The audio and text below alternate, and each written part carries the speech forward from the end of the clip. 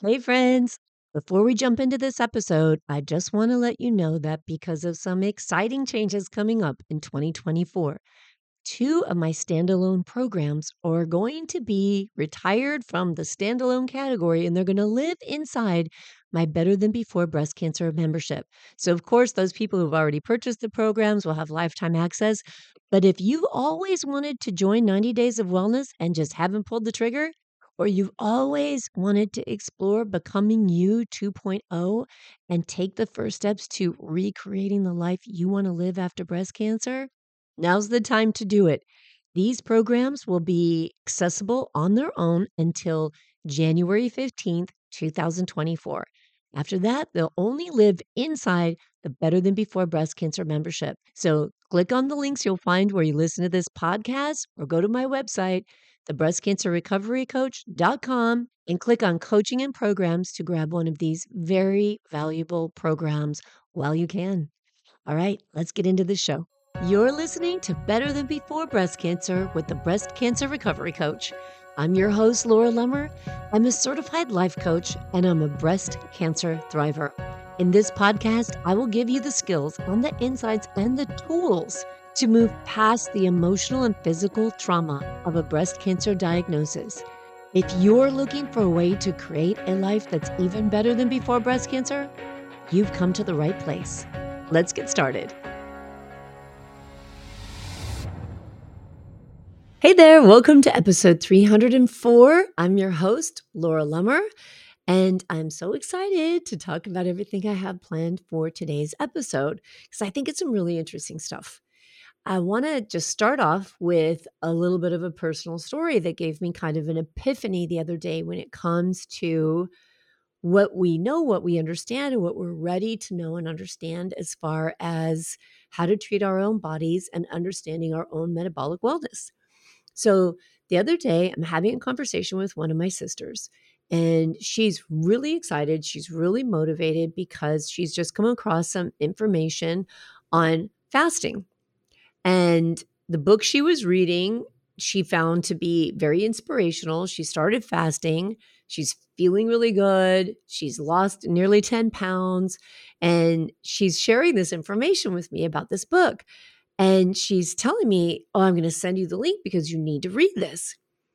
And I said to her, I've been practicing fasting for years, right? We've talked about this before.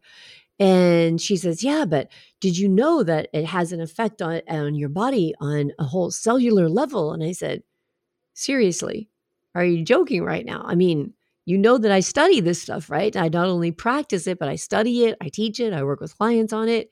And she says to me, "I guess so, yeah, but I think I've never heard it stated the way it was stated by this person.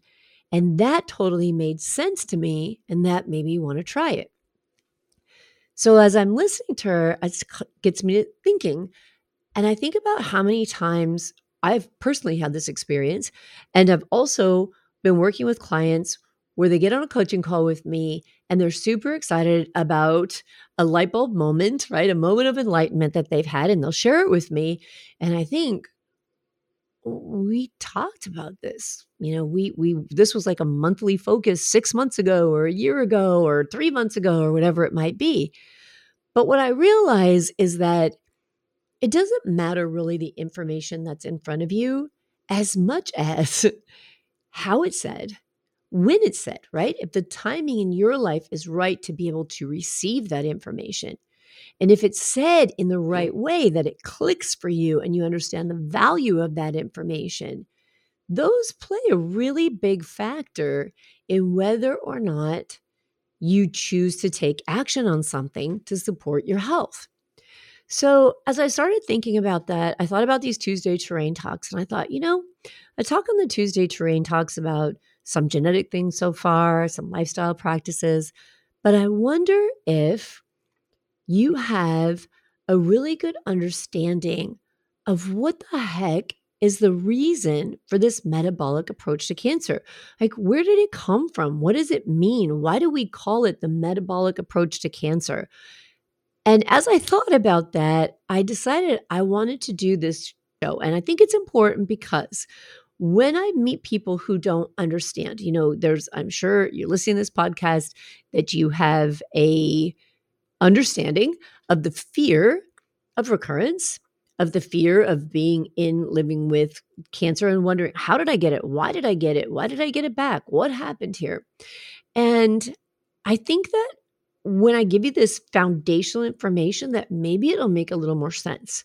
And when it makes sense of what happens, what the whole theory behind why we get cancer is, and you see it from both sides, then maybe embracing an integrated approach to support your health makes more sense to you because you understand why and you understand what the standard of care treatment is doing, as well as what the integrated approach and complementary therapies are doing and why that's so significant. So we're going to go back to Cancer 101 here today, and I want to explain two different ideas or theories. Now, let me just state right up front, anytime that I'm talking about standard of care versus integrative care, this is not anything that should be any kind of substitute for medical decisions that you make. You should always talk to your doctor about any medical decisions that are unique to you. This is just information on both sides of this theory of how we can support our health and basically what one side does a little bit more than the other when it comes to trying to help humans heal their bodies or help human bodies heal from cancer. So there's really two theories here. One is called the somatic theory of cancer, and the other is the metabolic theory of cancer. So the somatic theory of cancer is this basic concept. It's the understanding of the development of cancer, and it's very focused on the cancer cell, right? What is cancer? What are the qualities of the cancer cells themselves? And according to that theory, cancer arises due to mutations in the cells of our bodies. And these are called our somatic cells. So a somatic cell is any cell that is not a reproductive cell. Okay, so anything that's not a sperm or an egg is a somatic cell. So some of the key aspects of this theory, of the somatic theory of cancer, are this. It's mutations in the DNA of somatic cells that lead to cancer. And that these mutations can be caused by a lot of different factors, including exposure to toxins like tobacco smoke, radiation, chemicals. It can be caused by genetic predispositions or just random errors in our DNA replication. So as each cell divides and makes its daughter cells, that maybe there's some errors that happen there in replicating its DNA. And then the second aspect is called clonal expansion. And that means that once a somatic cell acquires a mutation that confer a growth advantage, means it can divide uncontrollably. And this process is called clonal expansion. And we know that that's a problem with cancer cells, right? Cancer cells grow uncontrollably. They don't stop. They don't adhere to the programmed cell death that normal healthy cells do. So they keep growing. And that's what all these meds that we go through in chemotherapy and all that are targeting. We want to stop them from growing. So in this clonal expansion, the mutated cell continues to make more cells with the same mutation. And then the third aspect is the accumulation of mutations. So the cancer cell develops when mutations occur, and then they accumulate in a cell. And then these mutations involve genes that regulate cell growth and division. You definitely have heard of them if you've been diagnosed with breast cancer and gone through all of the assessments. You've heard the term oncogenes, and oncogenes promote cell division. And then tumor suppressor genes, those are the ones that try to stop tumors, and something goes wrong with them. They don't work the way that they're supposed to work. So then that leads to another aspect, which is escape from normal cell controls. So these mutated cells eventually have enough changes, they accumulate all these mutations, and then they basically break free from the rules that govern normal cells. So they don't have what's called the regulatory mechanisms that control regular cell growth and cell death. And so this allows those cells to grow and divide completely unregulated, right? They're just not with the plan. They're not following the program. And then that results in the formation of a tumor. So this uncontrolled growth of these mutated cells leads to an accumulation of them. Now, not all tumors are cancerous. Some things can go wrong and mutations can occur, and the tumors that grow are called benign and they're not cancer. And they don't go on to invade tissues or spread to other parts of the body. But cancer cells do. They spread, and that's called metastasizing. And then another problem that's identified in the somatic theory is that tumors often have lots of different cells, genetic diversity in the cells. And so this can make cancer treatment even more challenging. Again, you've been through cancer treatment, you probably know this, right? Some people have even come to me and said, okay, I have this one tumor. There's 3 kinds of cancer in it. One of them is a triple negative and one of them isn't.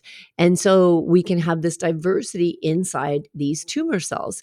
And then those different cells respond differently to different therapies. So it can get really complicated. So while these genetic mutations are really the key to the somatic theory, there's also non-genetic factors like the microenvironment of the tumor and then epigenetic changes. And so epigenetic changes we've talked about before, that a gene may be one thing, but it may not be turned on, it may be turned off, it may be causing symptoms, it may not be causing symptoms, but definitely other exposures or lifestyle habits have a role, and epigenetic changes can happen. And so that plays a role in the development of cancer. So the somatic theory of cancer is the widely accepted. We get a diagnosis of cancer, we go to our oncologist. They're really adhering to the somatic theory of cancer. The most commonly accepted theory is this is a genetic disease, and the basis of all current, not all, but a lot of modern cancer research and modern cancer treatments focus on understanding these genetic changes in the tumor and the targeted therapies. We hear about targeted therapies these days. Those are designed to just go into that tumor and to address those changes. Okay. So again, the somatic theory of cancer is this cell theory where it's saying something went wrong with the DNA. And it's very, very focused on the cancer cell and the behaviors and the activity of the cancer cell. Now, on the other side of that coin is the metabolic theory. This perspective says that cancer is primarily a metabolic disease, primarily, not only, right? We're going to talk about that, but that it's caused by dysfunctional energy production in the cells, specifically through what's called cellular respiration. So some of the key aspects of the metabolic theory include what's known as the Warburg effect. And if you've dabbled into the metabolic theory, or if you've read the metabolic approach to cancer, you've watched some of the documentaries like Cancer Evolution or the docuseries by Kelly Turner, Radical Remission, any kind of cancer docuseries where they're exploring different ways to support the body through nutrition and alternative therapies, you've probably heard of the Warburg effect. So this is associated with the scientist and researcher Otto Warburg, and he was a biochemist in the 1920s. And he says that cancer cells tend to produce energy through a process called glycolysis. And that means that instead of using oxygen, instead of getting their energy the way that normal cells get their energy, cancer cells work in a different way. And that they use a different method to actually produce their own energy rather than depending on oxygen to give them energy. And another aspect of this is called mitochondrial dysfunction. Mitochondria are those cells in our body that give us energy. They produce ATP. And so people who agree with metabolic theory say that the primary cause of cancer is because mitochondria gets damaged. And the mitochondria is what's known as the energy powerhouse of the cells. And because mitochondria gets damaged, then we have an increased reliance on different ways to produce energy for those cells. Okay. So that shift in energy production in cancer cells, the shift from what's called oxidative phosphorylation. I'm trying not to use the term because I don't want it to sound too scientific here, but it's this shift in the way that the cancer cells produce energy. And that is thought to contribute to the growth and the survival of these cancer cells. So this is known as a metabolic shift. And anytime that we have a metabolic process happening in our body, it produces other metabolites, right? Other things come out of that cell. And in the metabolic theory of cancer, these metabolic intermediates contribute to the cancer progression as well. So, a key aspect of the metabolic theory is the focus on metabolism for treatment. And the metabolic theory says that targeting these altered metabolism of these cancer cells is an effective treatment strategy. So, in the metabolic theory, they're really looking at what's going on in the whole body versus just in the cancer cells. And so, the metabolic theory, the metabolic approach can involve restricting nutrients, right? Like sugar. We talk about a low carbohydrate diet, keeping blood sugar as low as possible. So, depriving these cancer cells of certain nutrients that they depend on, or also using drugs, combining standard of care therapy so that that's targeting the cancer cells, while the metabolic approach is handling the cells around that cancer cell to strengthen them. So, the cancer cell gets weak, its pathways, the way that it's working and the stuff it's shooting out into our body that affects our normal cells is being interrupted.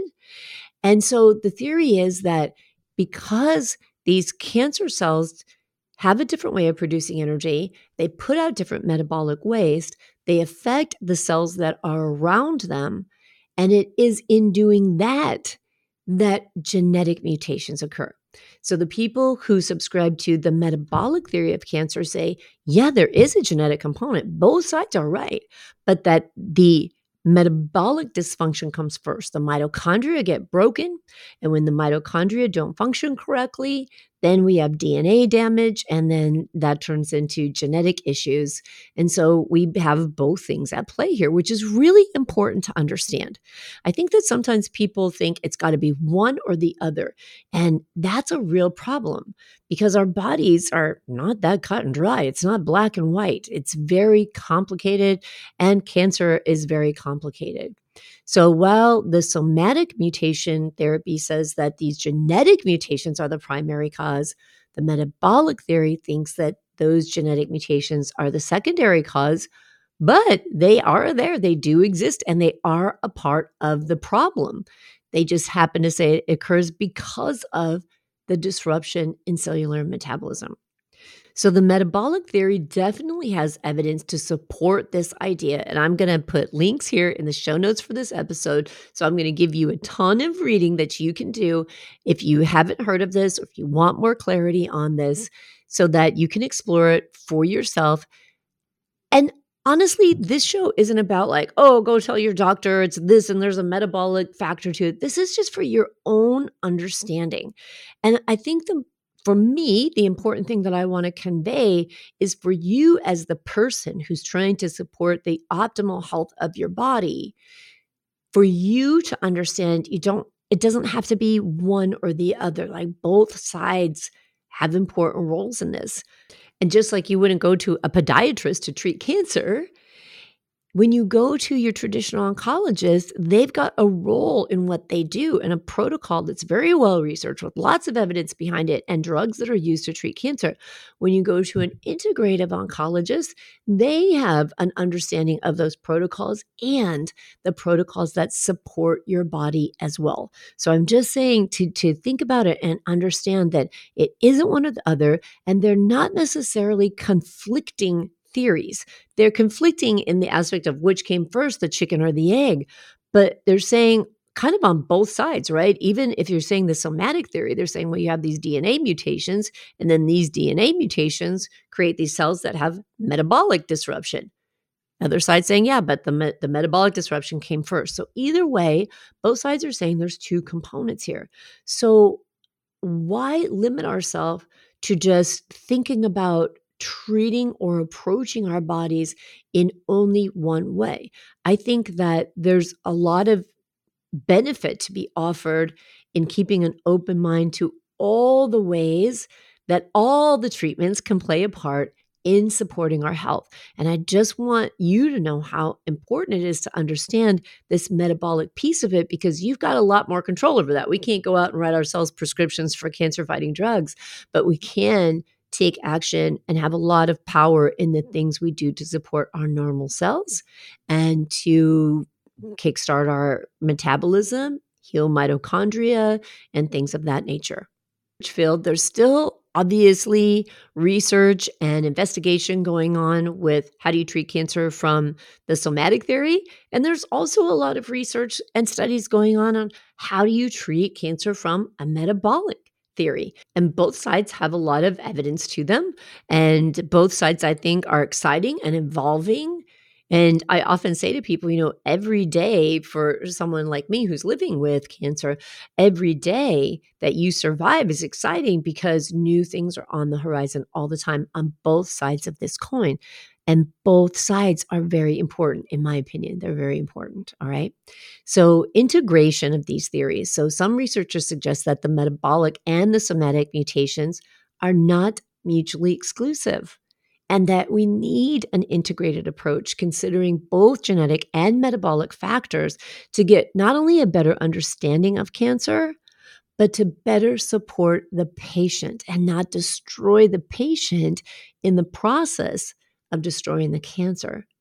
So it's really important to understand that the metabolic theory of cancer is not as widely accepted as the somatic mutation, but it definitely offers very valuable perspective. And it's encouraged many, many, many researchers. The field of exploring the metabolic approach to cancer is growing and growing. And so I want to point out to you what I think is a really great article. Again, I'll link to that in the show notes for this episode. You'll find it at thebreastcancerrecoverycoach.com/304, or you'll find the links to them right here where you're listening to this podcast or watching the video. And so there's this wonderful article that was published in the New Yorker, and it was written by Siddhartha Mukherjee. Now, Dr. Mukherjee is a physician, oncologist, and an author, and he's best known for an incredible book called The Emperor of All Maladies, and that's basically a biography that's the subtitle, a biography of cancer. And that book is a comprehensive history of cancer and its treatment, and Mukherjee won the Pulitzer Prize for that book in 2011. Now, he's also the author of The Gene, of The Laws of Medicine, and of The Song of the Cell. I think The Song of the Cell is his most recent one.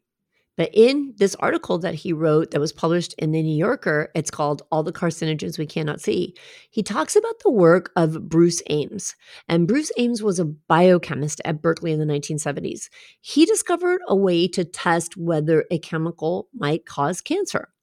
And in this article, Mukherjee kind of reviews how that happened and Ames's discovery of how you can test to see if a substance is a carcinogen is basically the way of testing carcinogens on a bacteria to see if they cause cancer, because we can't test carcinogens on humans. That would be obviously very unethical.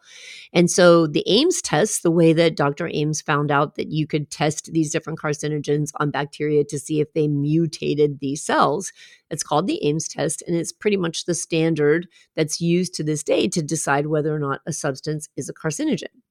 But obviously, once you come across a big discovery like this, like, oh, hey, we can test these substances and see if they're carcinogenic, more and more people go, and according to the scientific theory, they try to replicate, right? They keep testing, keep exploring, and these ongoing experiences have led scientists to some really interesting revelations.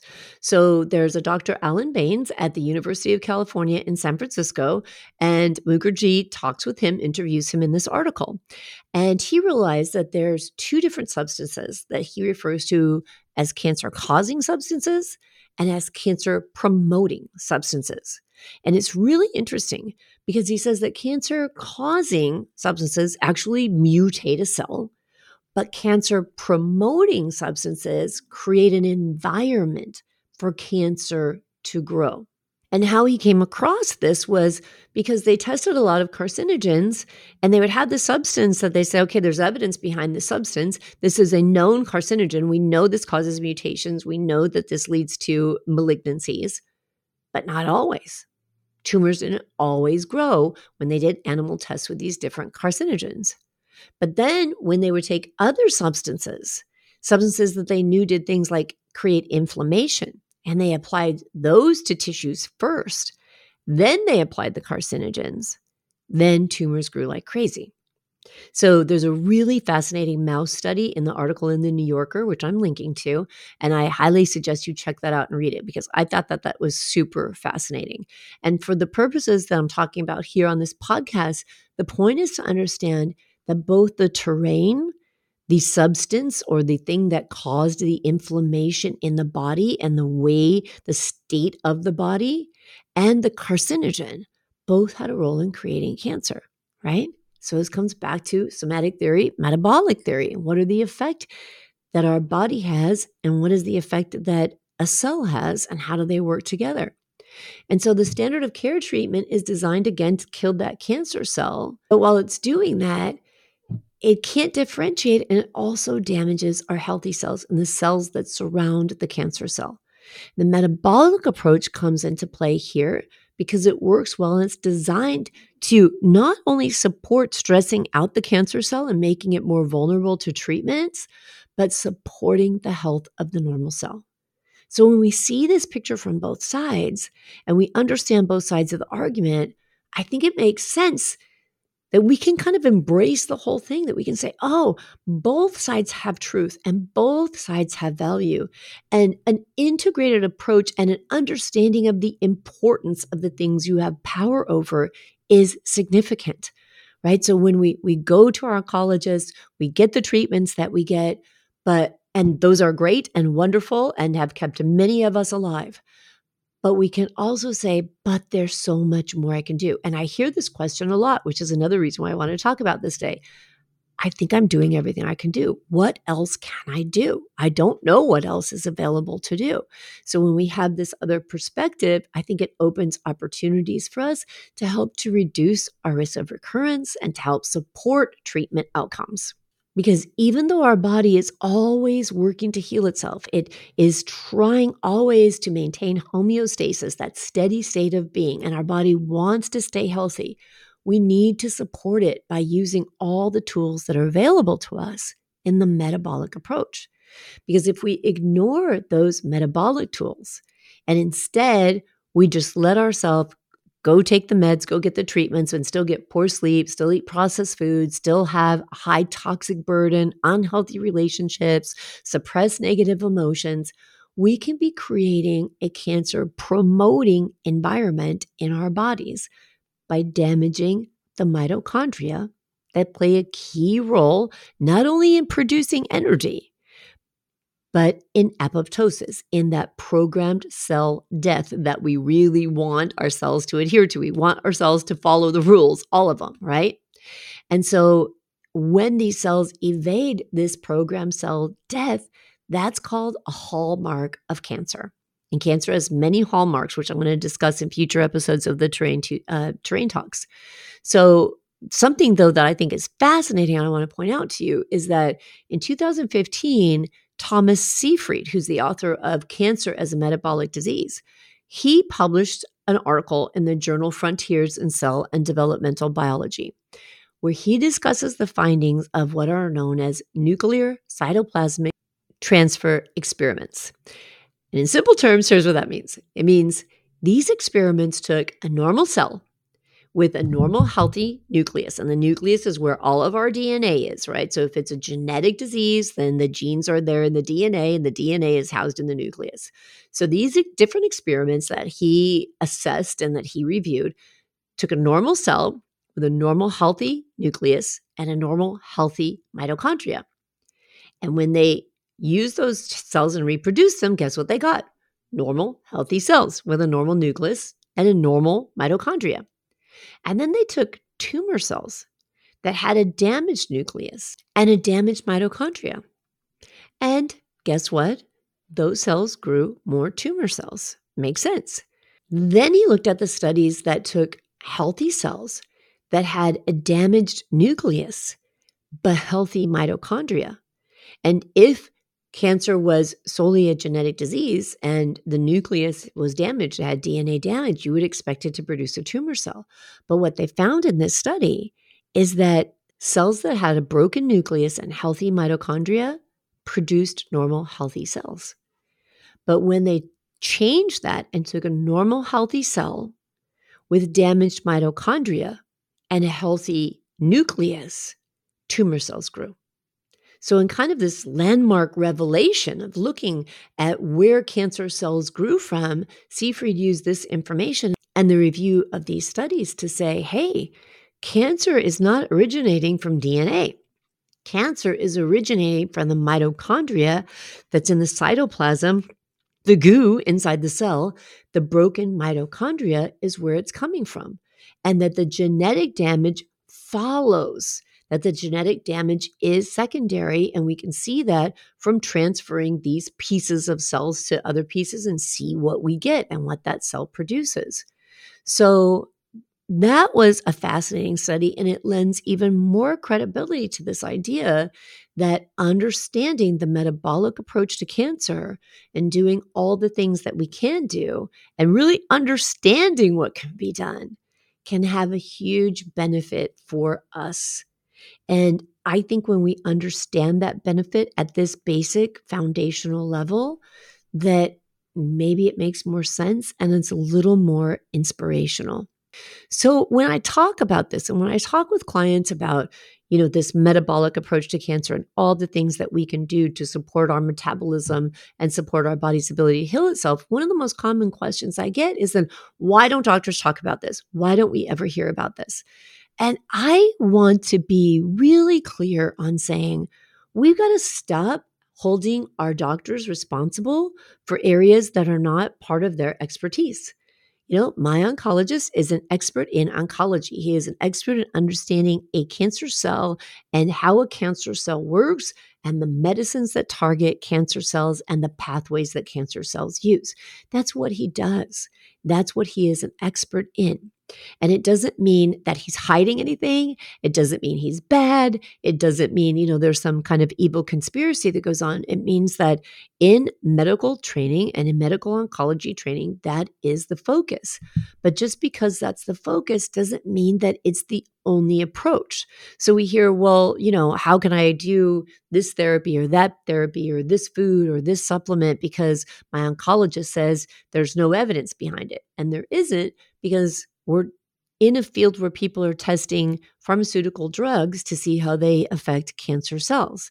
That's where they're trying to develop and advance cancer treatment.